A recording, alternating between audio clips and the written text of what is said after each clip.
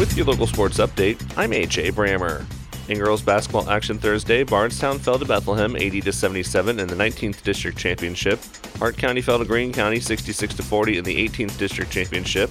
North Hardin beat John Hardin 55-46 in the 17th District Championship. Breckinridge County beat Meade County 46-42 in the 11th District Championship. And Grayson County fell to Butler County 44-42 in the 12th District Championship. North Hardin and Breckinridge County advanced to the Sweet 16, which tips off March 13th. Boys basketball action tonight will see Hart County versus LaRue County at 6 in the 18th District Championship, Elizabethtown versus North Hardin at 7 in the 17th District Championship, and Breckinridge County versus Meade County at 7 in the 11th District Championship. The University of Kentucky men's basketball team is looking to tighten up its seeding in the upcoming SEC tournament as the regular season winds down. They'll have a chance to do that tomorrow as the Wildcats welcome the Arkansas Razorbacks to Rupp Arena.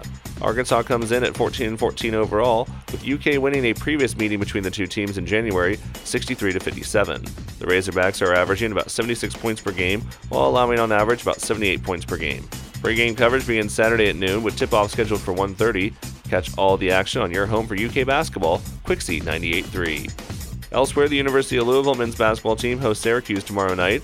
The University of Louisville women's basketball team picked up a 70-55 win against Florida State yesterday. The number 22 Cardinals wrap up their regular season Sunday against number 17 Notre Dame. The University of Kentucky women's basketball team fell yesterday to Ole Miss 75-45. The Wildcats conclude their regular season Sunday against number 9 LSU. 1 week after the third closest finish in series history, the NASCAR Cup Series continues this Sunday as the drivers take the gamble at Las Vegas Motor Speedway in the Pennzoil 400.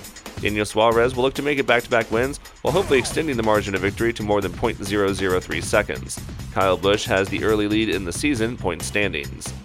Ahead of Iowa's regular season finale this Sunday, Hawkeye star Caitlin Clark has declared she will not return to the team next season and will enter the WNBA draft. Clark, a senior marketing major with a communications minor and on track to graduate, is in her fourth year of eligibility, but due to NCAA eligibility waivers related to the COVID-19 pandemic, she has an extra year of eligibility if she so chooses. The Indiana Fever have the number 1 pick in the next WNBA draft.